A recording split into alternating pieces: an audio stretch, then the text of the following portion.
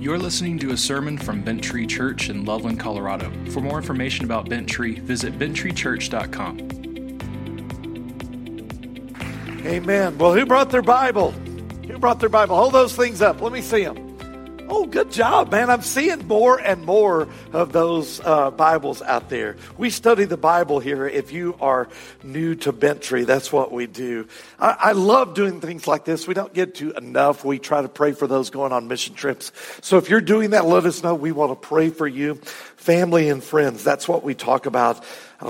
We say this is the house of God. This is where God lives. I guess I should have said my name's Paul Trimble. I'm the senior pastor here if you're new. But when we talk about the house of God, make sure that you don't confuse what we're talking about. We're not talking about a building, a structure. We're talking about a group of people that God has called out of death and into life. We call these folks church family because that is what they are. They're part of God's family, of this local church. And although we don't always feel like we belong as individuals, sometimes we get, even me, feel like everybody else is messed up and just me, we don't know how to fit this together. God is molding us and shaping us into a family, a group. And listen, we are a diverse group of people. If you think about jobs or personalities or just where we are in life, or how do you take all that diversity and make it into a unified family? Well, what's so cool about diversity in the body of church is that's what a body is made up of. Different parts. I mean, a pinky, an elbow, a head, knees, feet. Boy, you name it. Check this out. The reason it is so important that you personally are part of a local body of believers is that we cannot, as individuals, become all that God called us to be unless we are part of a local body of believers. Doing life with them. Going through the joys, going through the sorrows, going through the hard times of life, being served, serving others. Folks, this is how a body functions. Here's an analogy. Raise your hand if you've ever heard of this, a little rock tumbler that polishes rocks. Did you ever see one of those? Have you ever seen, there's like 3 or 4 of us that are, I love that. I love seeing those polished rocks. Well, what you do is you open this tumbler and you put these little rocks in, and they're rough and ugly looking, but you put a little active agent in there that'll bump against it, kind of polish it. But then the rocks, as they tumble together, bouncing off each other, they break off the edges, they polish each other. And although the church body is global, it's all over the world, where we actually live right here is how we do church, local church. This is the tumbler, if you will, of God helping us shape each other. And especially your D3 groups. That's where you do life together. I mean, that's why I say it's good to be in the house of the Lord. Because Jesus is here, amen? Holy Spirit is here, and you are here. My brothers and sisters in the faith, we're bumping against each other. We're hearing the word of God preached, and it's going to polish us, make us perfect. I hope you feel the same way. Some of you are in those D3 groups, some in serving teams. Maybe you're starting to feel that love of God, a deep for the members of this church. And some of you that are like just kind of on the fringes, maybe not ready to commit yet. We hope you jump in. We do. Make this church your home. Make us your family. Quit being so standoffish. We want you in. Well, let's get moving today. We're in a series titled So That You May Believe. As we walk our way carefully through the Gospel of John, verse by verse, this is some powerful stuff that God's got for us today. But first, would you just bow your head? Let's go to God about this and pray. God, our Father in heaven, we're just so thankful. Just thankful for the chance to join together as brothers and sisters in Christ in this family to hear your word preached. God, our freedom is wonderful. Thank you. But God, we lift up brothers and sisters right now meeting around the world. Local churches that are meeting in secret, singing quietly, preaching softly. So they don't get caught. God, especially for those brothers and sisters. My heart breaks for them, God, in Afghanistan. They're facing all these new threats. God, we pray for their protection, just to face whatever that may come. God, we pray for even the persecution, that instead of the Taliban killing the church, that it would actually grow. We pray for Taliban members to get saved. But God, we're even more amazed at our freedom that you gave us your words in Scripture, that your Holy Spirit would just reveal the deep things today. We pray that. So God, I'm praying lives be changed. Mine too. All of us. That our hearts would be molded by the Spirit's work through your word being carefully taught. As you guys just take a moment to pray, you take a moment to just pray as a God, to pray to God as individuals. And if there's sins that you need to repent of, just do that right now. Just get them off your chest. Pray to God.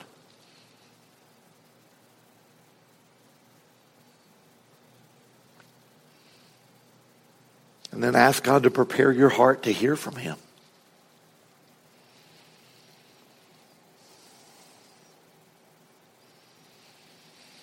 Oh, Father, God, we take this time and we give it to you.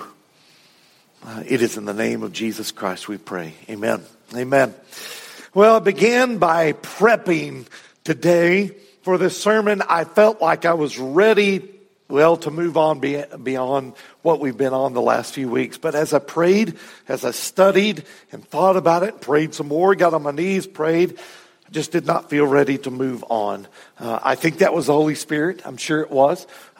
Thank you for your patience with me. Some of you, I know, must be frustrated at times with me. Paul, why don't you go faster? You're a preacher. Go faster.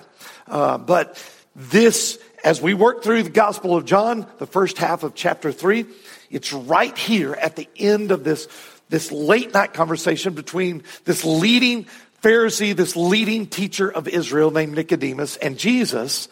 It's here that something takes place I don't want us to miss. Now, we've spent weeks on chapter 3, but it's the most important question that can be asked in all the world. Namely, when Nicodemus asked the question that's on his heart, how can someone enter into the kingdom of heaven? And Jesus' answer, he says, you must be born again. And then he explains what he means by that answer. Next week, God willing, and we're hoping we're able to move on to the next section in chapter 3 as the Apostle John leaves behind this conversation and moves on to talking to John the Baptizer again. And what we learn from John the Baptizer is so great, I promise you. But for today, let's just ask this question that Nicodemus that's on his heart as well. We're going to look at verses 19 through 21. Would you stand in reverence to the Word of God being read aloud? But let's just really drill down in verses 19 through 21. Listen as I read. For God loved the world in this way. He gave His one and only Son so that everyone who believes in Him will not perish but have eternal life. For God did not send His Son into the world to condemn the world, but to save the world through Him. Anyone who believes in Him is not condemned, but anyone who does not believe is already condemned because he has not believed in the name of the one and only Son of God. This is the judgment. The light has come into the world, and people love the darkness rather than the light because their deeds were evil. For everyone who does evil hates the light and avoids it so that his deeds may not be exposed. But anyone who lives by the truth comes to the light so that his works may be shown to be accomplished by God. Thank you, Lord, for the reading of your word. Amen. You may be seated. Let's think through some of what we've learned here in just the last couple of weeks. The key here to be saved, to be able to enter the kingdom of heaven, was what? What does Jesus say it is? What's the key? Jesus says belief. Specifically in what? Well, not what, but who. He says in verse 16, that's right, but everyone who believes in Him, Jesus, will not perish but have eternal life. There's the truth. That's the good news, literally. The gospel. But don't forget here in verse 17, look in your Bible, this should be just underlined like crazy. For God did not send his Son into the world to condemn the world, but to save the world through him. Who's him? Jesus. Now, why didn't Jesus come into the world to condemn the world? Why did he come to save it? Think carefully. Because Jesus tells us anyone who does not believe is already condemned, right? Do you see that in verse 18? He didn't have to condemn the world for their sin. The world already stood condemned. They were already found guilty. We studied that last week, right? This is the picture that I gave you a few weeks ago. Remember this. Remember that long line of prisoners, all in the black and white striped prisoner outfits. They're guilty. They're chained together. Guys with big guns on them. And you realize, man, if they could just get free of these chains, they'd do their crimes all over again. Rape, murder, steal, chained together. Guilty, guilty, guilty. That's all of us. And it's out of that lineup that Jesus calls people to salvation. Amen? He doesn't come to condemn them because they are already condemned. Guilty. But what does he do that saves them? He calls them from death to life. Now we see that parallel truth here, don't we? Both are true. Both man's responsibility to believe and at the same time God's sovereignty in who he chooses to save. Both are true and both are unsettling. When we try to compare them, there's a tension there that just doesn't work in our little finite minds. We can't figure out how to make that stuff to work together, but that's not really our job, is it? Our job is to look at Scripture, to believe what it says, and what it teaches from Genesis to Revelation. And that's what it teaches. But now let's turn our attention to verse 19, because there's some solid gold. Solid gold, but we're going to have to dive deep to get it. You want to dive deep? Want to go deep? Let's grow deep too.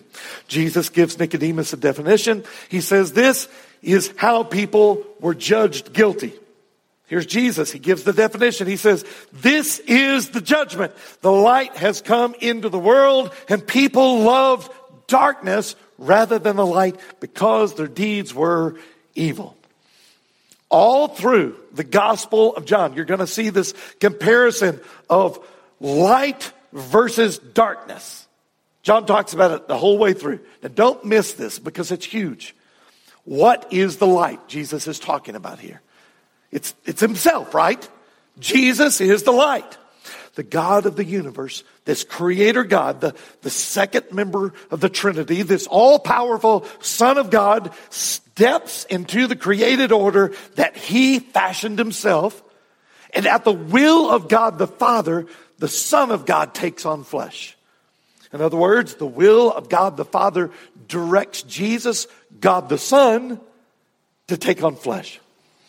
And Jesus doesn't. He comes into the world. But remember, in 3:19 of John, Jesus is talking about this light coming into the world. The light is going to have an effect. So what is the effect of the light?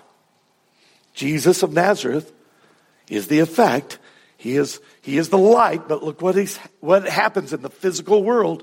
He's born in Nazareth to a little virgin teenager named Mary. He leaves this perfect life in heaven, this relationship with a holy God, the Father, and the Son of God takes on flesh. And no one notices. Here on earth, no one notices. Now, all of heaven, there's that song we said, all of heaven holds its breath going, oh, God's taking on flesh. But no one notices on earth. But I shouldn't say no one notices. A handful of people, Mary, Joseph, his presumed father, John the Baptist's parents, Zacharias and Elizabeth, the shepherds, a handful of shepherds know. And it has a profound effect on all those people. But not many people know. And next week we'll see again John the Baptizer. He knows the light has come into the world. He's the one that is the forerunner. But look at Jesus' disciples himself. He describes the light as being himself. No one sees the light at first. Now, why doesn't anyone see the light? Jesus answers his own question. You see, people love the darkness rather than the light because their deeds were evil. Now, here's the thing. Why did they love darkness? What darkness is there? What is Jesus talking about when he talks about darkness? He's talking about sin. That's right. Do you see it right there? This is scary to me. Don't miss this. It's not just that people of the world didn't see any light. Oh, they saw it, but what they loved, what they longed for was darkness. Now, why did they love the darkness? I think this is going to be eye-opening. It is to me. I know I'm going really slow, really careful here, but I really want you to see some gold buried deep. Question. Why did the people of the earth love the darkness? Answer, because their deeds were evil. And you go, yeah, Paul, it says that. No, think about this. Why did people of the earth love the darkness? Because their deeds were evil. Their actions, the way they live, were evil. That's what Jesus is saying here. Now, maybe this seems, I don't know, too simple for us, but I promise right here, this is where we see the difference between good and evil. Right here. I'm talking about in the world and in me too. And seeing this and understanding this, we can look at our own behavior, how we live, and we can begin to understand why we do what we do. For you believers in Christ Jesus, you Christians, have you ever had this thought? Ask this question of yourself. Okay, I'm saved and I know what is wrong. I know what sin is, and I still want to do it. I still want to sin. Why is that? Have you ever asked that question? Like, I know what's right and wrong. I don't want to do the wrong thing because I know it's sin. I'm saved, but I still desire that sin. And sometimes I fall for it. In days ending with Y. That's messed up, isn't it? That's messed up. I know it's wrong. I know it's wrong.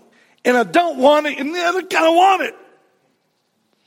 In fact, the Apostle Paul talks about this in his own life in regards to sin. See if this sounds familiar. Look in Romans 7, verse 15. He says, "For I do not understand what I am doing, because I do not practice what I want to do, but I do what I hate. Now, if I do what I do not want to do, I agree with the law that it is good." Talking about the law is good. So now I am no longer the one doing it, doing sin, but it is sin living in me. Now, keep watch of this. "For I know that nothing good lives in me." That should be underlined in your Bible. Nothing good lives in me. That is my flesh. "For the desire to do what is good is with me, but there is no ability to do it. For I do not do the good that I want to do, but I practice the evil that I do not want to do. Now, if I do what I do not want, I am no longer the one that does it, but it is the sin that lives in me." Whew, brother, this is not easy stuff. I know that's a lot to think about. See this though. Some have said, well, the Apostle Paul right here, he's talking about what life was like before he was a Christian. What he felt like before he was saved. But the problem with that is there's no indication of that in Scripture at all. In fact, there's every indication in Scripture that Paul's talking about his life in Christ, living it out as an apostle. That Paul is experiencing this thing that you and I, as believers, experience every day.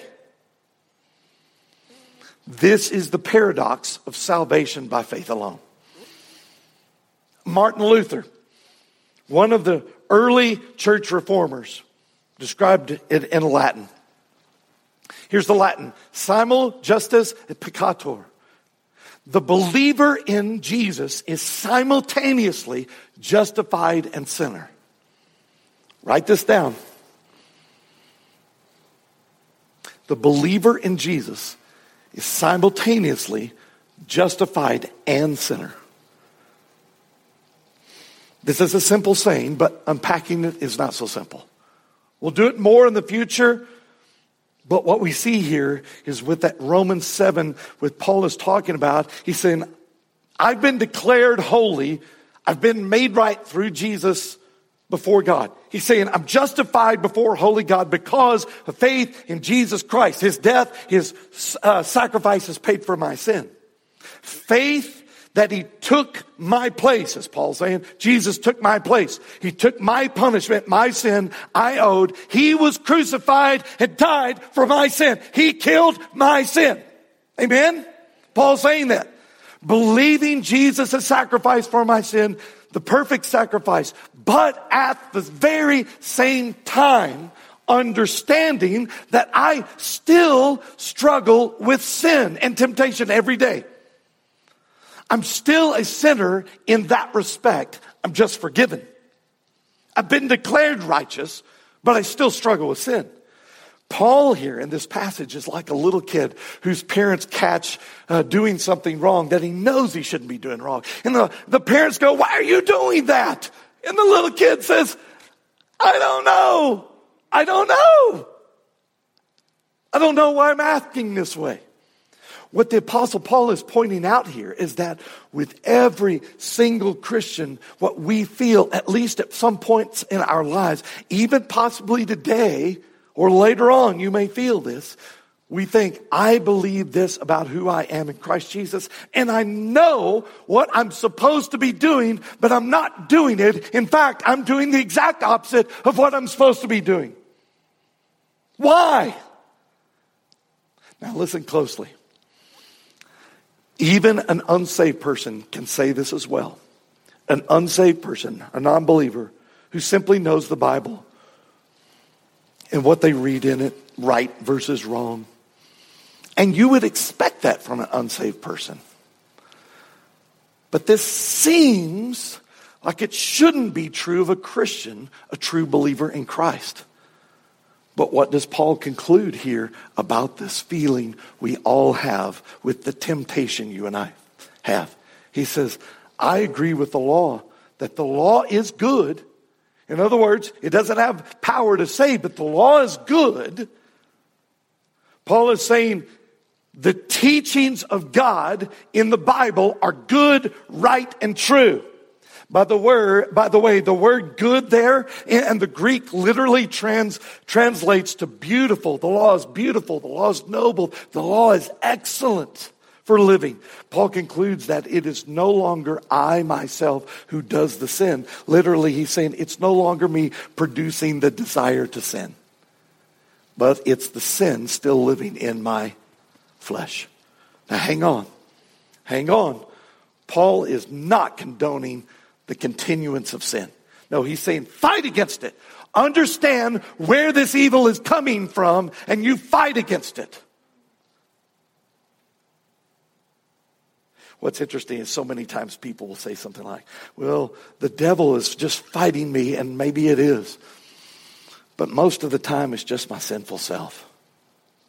What Paul is saying is the battle becomes even more fierce as a Christian grows in their spiritual maturity, because that now that we're saved, now that we're forgiven in Christ Jesus, the sin and the death that comes with it, we're forgiven.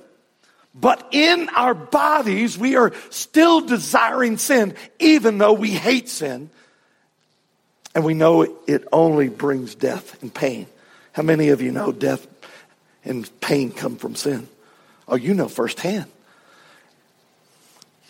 even though we know we're forgiven of it, we still desire it. Where does that come from? Paul is saying it's still living here within us as we live on this earth. Now, eventually, when Jesus takes us home to heaven in his return to earth, or when we die physically, sin and the temptation to sin for believers will be gone. Amen? We won't even be able to sin. Like it won't be a desire, won't be able to sin. Sin and death will be no more. But until then, check out this truth. It's a battle. It's a dogfight. It is a fight to the finish. And the battle intensifies, listen, as we get closer to the light. And I'm talking about knowing Jesus more. What we mean is that as you grow in your faith, in your relationship with Jesus, the Holy Spirit of God working within us begins to start to root out sin, deep, hidden sin. Sometimes we didn't even know that we had that sin. And here's the thing, we're already forgiven of it. But God is going, I know you didn't know this, but let's get that out of you. That poison that's in you. Let's get it out. And you're like going, but I kind of like it. I kind of like that. The light of Christ Jesus is driving out the darkness within us. Now, can I just share with you a just strange thing I have noticed as I have grown more mature in Christ Jesus over the years? The sins of my youth that I knew that were wrong then, and I know that they're wrong now. I know I'm forgiven of them. But as I get closer to the light and the Holy Spirit is working in me, I grieve those sins even more. As I look at God's Word, I just didn't know. I knew they were wrong. I just didn't know they were that bad. I didn't know sin was that awful. I rest in Jesus' grace and forgiveness. Amen? I feel his love, but it's distinctively because of his love and that forgiveness that I love him all the more. It makes my sin so much more horrible, so much more black, so much more evil. I mean, I'm forgiven of it. You are too. Therefore, it makes me want to avoid sin at all costs because I hate the ugliness. And I love the Savior so much. Have you experienced that? Is this connecting at all? Like what the Apostle Paul is talking about here in Romans 7. Okay, let's go back to Genesis 3 for just a moment. We walked through this a little bit last week. Let's drill down in Genesis 3 just a little bit more. I think you're going to see something here. Adam and Eve, the first man, the first people, the first man and woman, they're free when they're created before sin. They can either follow God and keep his commands, stay in the garden, eat of any tree in the garden, even the tree of life, except there's one tree that God says, do not eat of this one tree. Eve is deceived by Satan, through the serpent, and then hands her husband Adam, who is apparently standing right next to him, the forbidden fruit from the tree of the knowledge of good and evil. Now get this. Some of you get wrapped around the axle of going, what's in that fruit? It's not in the fruit. It's in the disobedience that they ate the fruit. Do you see what I mean? Adam eats, he sins, he eats the forbidden fruit. Now notice that before they eat, they are free to choose to not sin, or they are free to choose to sin. You with me? But once they choose to sin, what happens? Their eyes are open. They see that they're naked. So they took some leaves. They sewed them together and they try to cover their shame, right? Pick it up. Pick it up in verse 8 here, Genesis 3. Then the man and his wife heard the sound of the Lord God walking in the garden at the time of the evening breeze. And they hid from the Lord among the trees of the garden. This is huge. So the Lord God called out to the man and said to him, where are you? And he said, I heard you in the garden, and I was afraid because I was naked, so I hid. Now, what's amazing to me here is that sin, that the first thing that it does, the effect of that first sin is to cause Adam and Eve shame. I mean, think about it. They're married, but now they're trying to cover even from each other. The second effect there is they want to hide their shame. And where do they hide? This is important. Verse 8 says, they hide from the Lord God among the trees of the garden. Now, don't let me lose you. Did you ever play the game hide and seek? When you're growing up, I loved that game. I loved it. I was so good. I was really good at it. I'd find the best hiding place. I remember one time they were all looking for me. I could hear them for a long, long time. And finally there was just no noise. And I finally came out and I realized I won. I won. I won. But then, look at this. Everyone had gone home. I was alone. I thought I won, but I'm alone now. Let's think about this. Adam and Eve hide in the garden trees. They seek out darkness. What are they trying to hide? Shame. From who? God, each other. But why? Their sin has caused their shame. Now, it's funny to me in a weird kind of way. God is all-knowing. Jerry Shockley, one of our shepherding elders, he says, did it ever occur to you that nothing ever occurred to God? He knows all. He's asking, where are they? He's walking in the garden. Now, why is that funny? God knows everything about, everything. God knew where they were. He knew what they had done. Come on, this is God, right? So why does he ask the question, where are you? He wants them to see where they are. They're in darkness, under the leaves of the tree. What God is really asking Adam and Eve, God is asking the first man and woman, where are you in relationship to me? God is asking the first man, the first woman, where are you in relationship to me? Now that is the question God is asking us to answer as well. So maybe you ask that right now. Where am I in relationship to God? Don't misunderstand. God knows who is lost, who is saved. He's wanting us to know by asking the question.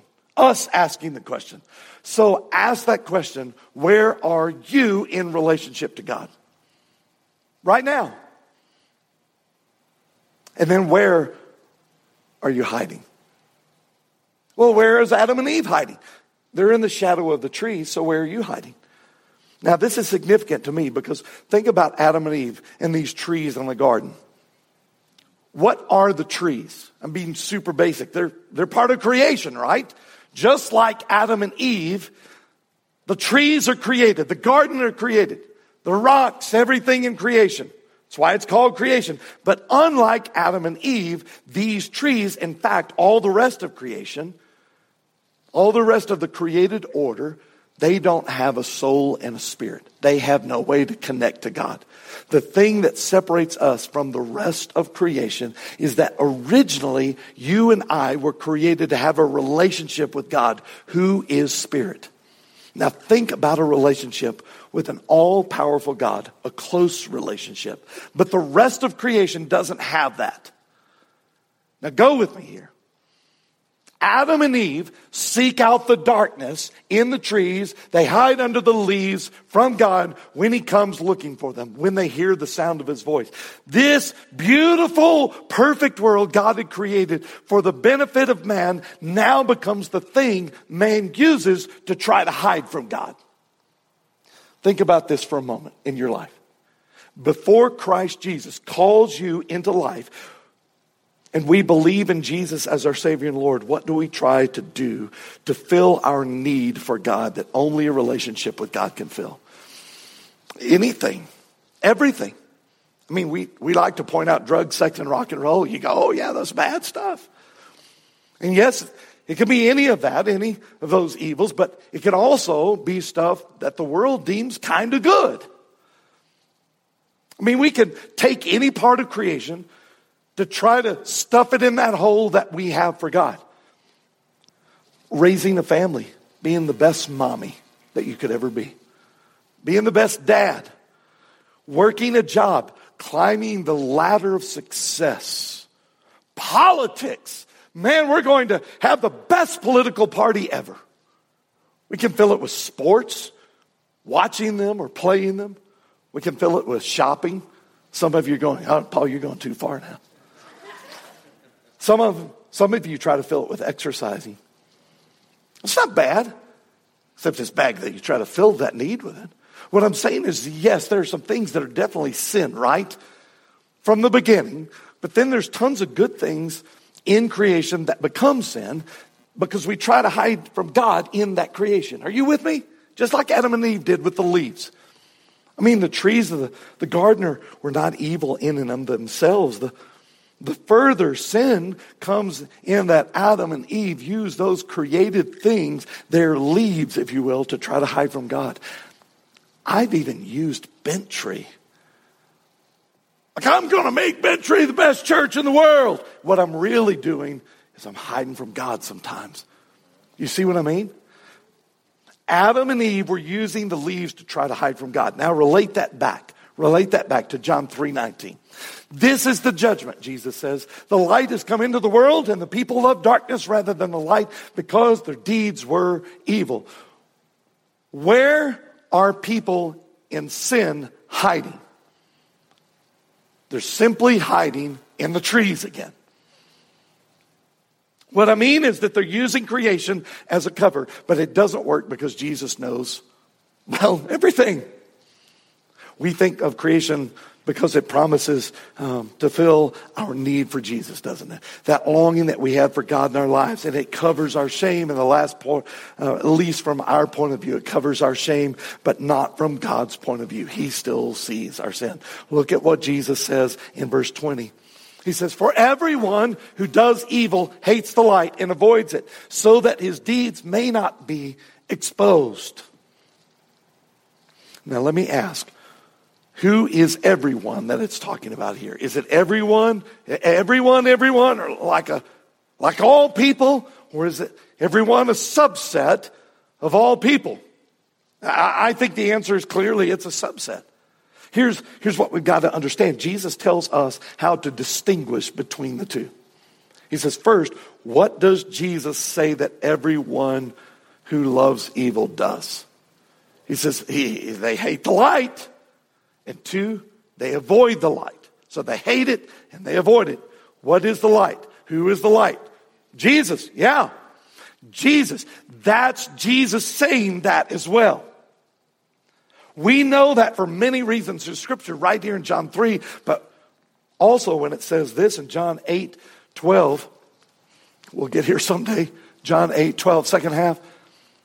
Jesus says, I am the light of the world. Anyone who follows me will never walk in darkness, but will have the light of life. Jesus is not saying those who are born again will still wrestle with temptation and sin on this earth, but those whose sins are covered and forgiven. Let me read that again. Jesus is not saying that we, those who are born again, will not still wrestle with temptation. In other words, we still will. But those sins are covered and forgiven. Amen? In the death of Jesus on the cross. He killed those sins. Now, what is so cool here?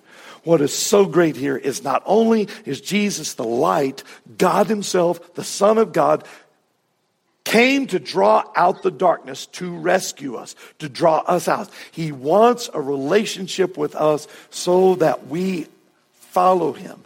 We will never walk in darkness again. Why? Because we have the light. By the way, this also points out that once we are saved by Jesus, we are always saved by Jesus. We don't get saved and then somehow Jesus loses us. Jesus said, anyone who follows me will never walk in darkness again, but will have the light of life, never means never. Jesus won't lose us. Praise God. In fact, he prays to God the Father in chapter 6. He says this, I didn't lose one of those that you gave me. Not even one did I lose. That's a powerful and bold statement by Jesus. I believe him.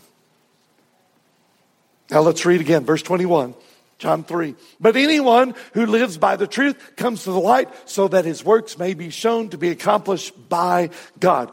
For weeks, Jesus has been talking about being born again, about regeneration, being given life. He again is summing all of that stuff up for us right here. But don't miss what else Jesus is saying. In verse 21, when anyone who lives by the truth comes to the light so that his works may be shown to be accomplished by God. Oh, please don't miss this. Let's be careful to break this out. Don't miss a word. Make sure you're getting all the meaning here. The first phrase, but anyone who lives by the truth. What is the truth? Well, Jesus, yes. But how else could we say that?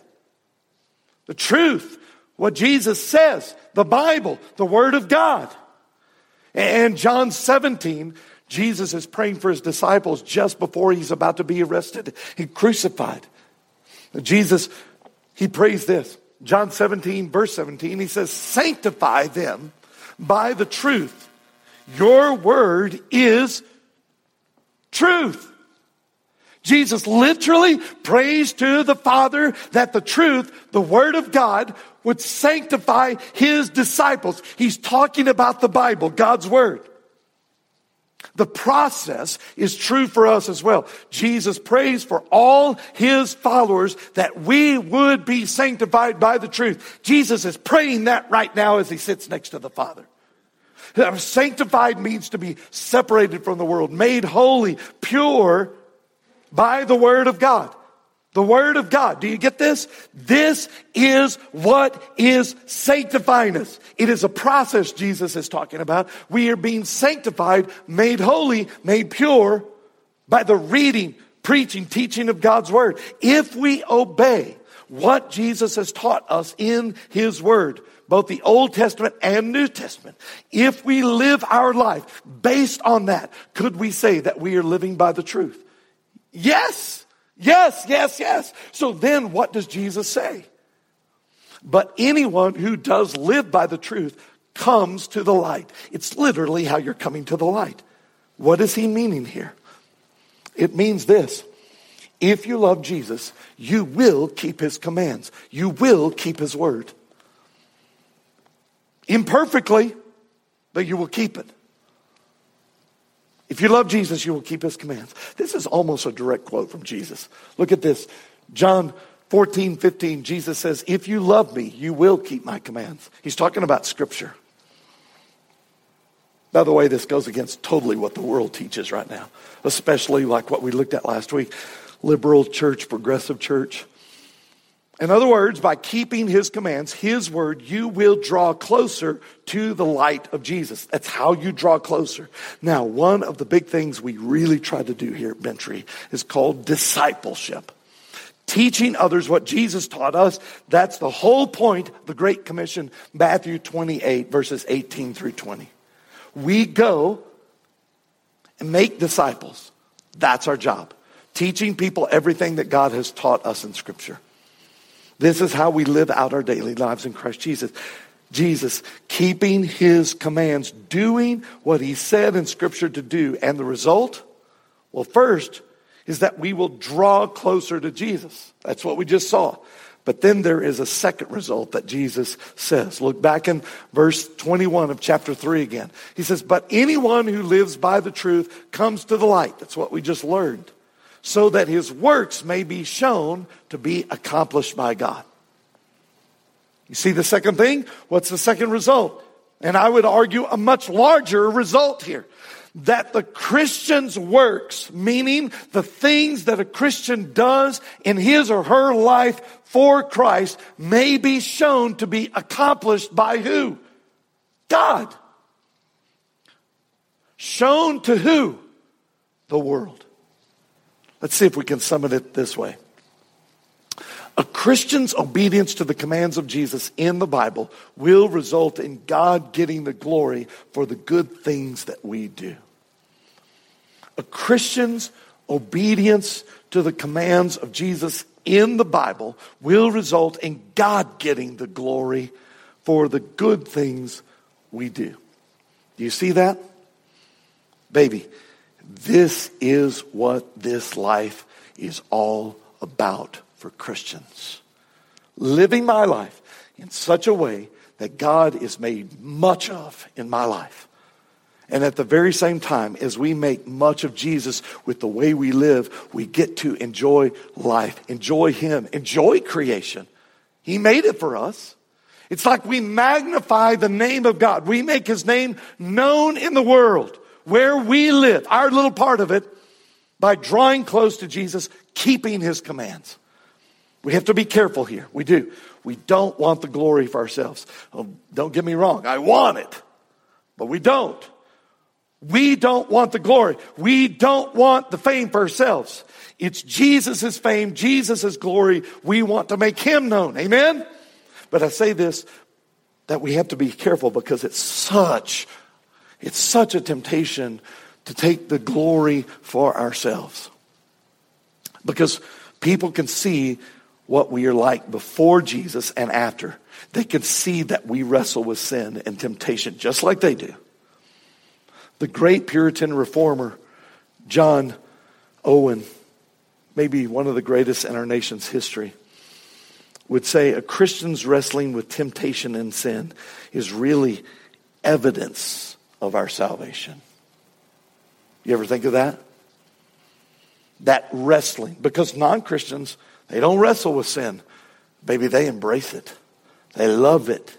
They flaunt it. They show the world how wonderful sin is. John Owen's advice for Christians is always be killing sin or sin will be killing you. Now don't read that the wrong way. It's not killing everyone else's sin. It's killing the sin within me. And you killing your sin. The difference between a believer and a non-believer, other than that we're saved and they're not, is that a non-believer's goal is to make something significant out of their own life. They try to seek happiness. They want to make their own name known. They want to seek, what's the point of life for me? How can I be happy? They say things like, be true to yourself.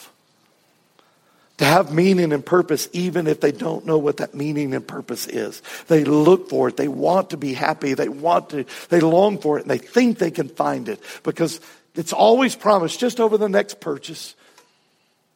Right? That's just it. Just over the next high. Just the next relationship. But for a believer, we have our purpose. And what is that? That's the first question that every Christian child, every Christian should know. It's taken straight from the Westminster Shorter Catechism. Some of you are like, oh man, he said catechism scares you. Don't worry about that. It's just teaching. Just means teaching. Here's the question, the very first one little kids know. What is the chief end of man? Answer, man's chief end is to glorify God and enjoy Him forever. Man's chief end, our purpose, our goal in life, what we were created for, is to glorify God and to enjoy Him forever. Oh, brother, sister, we're going to see this lined out even more next week in the life of John the Baptizer. Some of his last words he'll ever teach. And we'll see the dichotomy between Nicodemus that has just had this life-changing conversation with Jesus. But then Nicodemus leaves and he goes, I don't get it. And we see that played out against next week. We'll see John the Baptist and his life and how he's lived it. Boy, I hope you won't miss it. Well, one more thing before we land this plane today. And this conversation between Jesus and Nicodemus comes to an end here. Remember when Adam and Eve, they sinned that first time and they're hiding in the leaves? Do you remember we were talking about that? Do you realize that God the Father is spirit? He has no physical body. I know that blows your mind, but hear me out. That's what it says in John 1:18 and in John 4:24. Tells us that God is by nature spirit, not physical. He has no body, God the Father. So if God the Father, the first member of the Trinity, and God the Holy Spirit, the second or the third member of the Trinity, doesn't have a body, hence the name Spirit, Holy Spirit, who came to look for Adam and Eve when they sinned in the garden and hid among the trees in the darkness? Because we learned that Adam and Eve hid in the trees because they heard the footsteps of God walking in the garden. And if God the Father and God the Holy Spirit are spirit and have no physical body, how are they hearing footsteps of a physical person? It was Jesus walking. The second member of the Trinity, the Son of God, listen, in his pre-incarnate self. This messes you up. I know it does. But please understand this. Before Jesus comes as a little baby, before he's born to the Virgin Mary, this is thousands of years before that point. But this is what we call a theophany or a Christophany. The pre-incarnate Jesus is the God who is meeting with Adam and Eve before they sin. And when they sin and they hide from Jesus, the Son of God himself comes to find them. Please don't miss the significance of this in your life. When we, God's people, were lost, hiding in the darkness, seeking to cover our sin and our shame, seeking to hide from God and loving the darkness, Jesus came looking for his people, the sheep of his pasture. Jesus said in Luke 19:10, he says, "For the Son of Man has come to seek and save the lost." He didn't come to find good people. Here's what I want you to know. Jesus is coming to find you. Maybe you're hiding in what you think is the deepest, darkest place, and you think there's no one way anyone could find me here. And yet, even though now you hear the gospel message preached to you, and you know it's Jesus.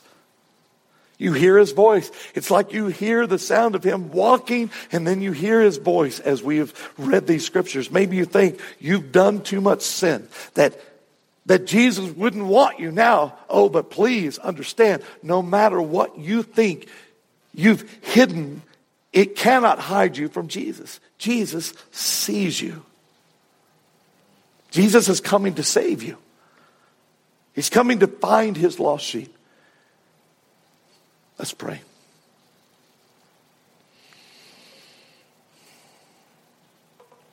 God, our Father, when I think of the awesomeness of what we have read in what you've written in John 3, and just the depth of your word changing us and shaping us and molding us. God, thank you for your word. Thank you that it's active here right now.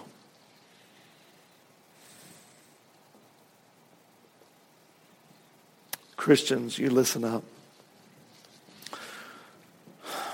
The band's going to come on in just a second, but Christians, as you just continue to pray, I want you to think about your life.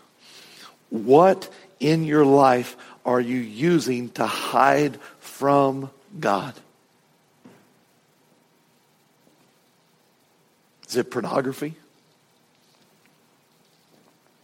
Something that just seems evil right off the bat? I mean, is that you're self-medicating?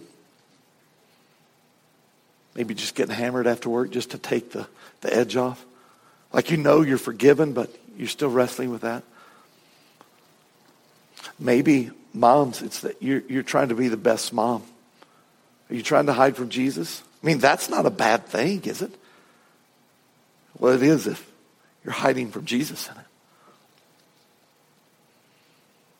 Whatever it is. Christian, would you just take a moment to confess that Jesus is saying, where are you in relationship to me? Maybe you just take this time to just pray and just confess that to Jesus, to say, look, I have used this thing to hide from you in the leaves of the trees, and I just want to come home. I just want to come home. Just repent of the sin. Listen, you've been forgiven of it already because of Christ Jesus' death. If you believe in him as your Savior and Lord, so just get rid of the sin. Why don't you just take a moment to say, Jesus, I want to kill that sin in me. Would you help me war against it? And as you continue to pray, if you're not a Christian, look up here. Just lock eyes with me.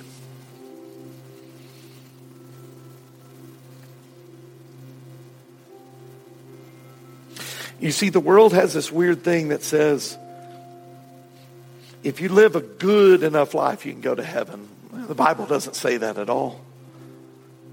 Here's what we know.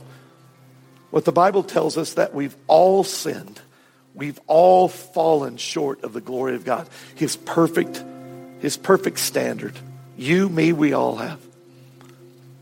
But he says we can find forgiveness if we will simply believe that Jesus Christ is the Son of God. And that this perfect Son of God died on the cross as a perfect payment for my sins. If you believe that, you have been born again. You've been regenerated. So what do you do with that? Well, first think of just talk to God. I mean, just do it in your heart, at the center of you, in your head. Just say, God, thank you for loving me enough to send your Son to die in my place, to pay for my sins. And then check this out.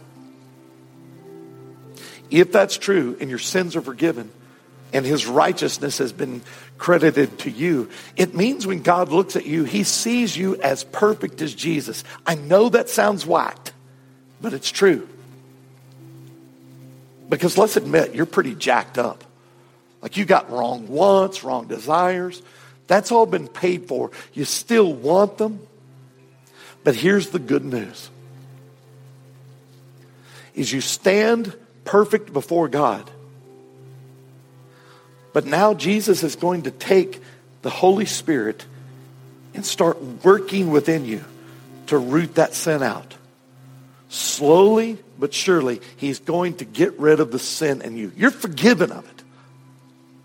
But he wants to get rid of that sin. He wants to make you holy. We call that sanctification. So just pray, God, I don't know what to do. I don't know how to do this Christian life. Would you show me how?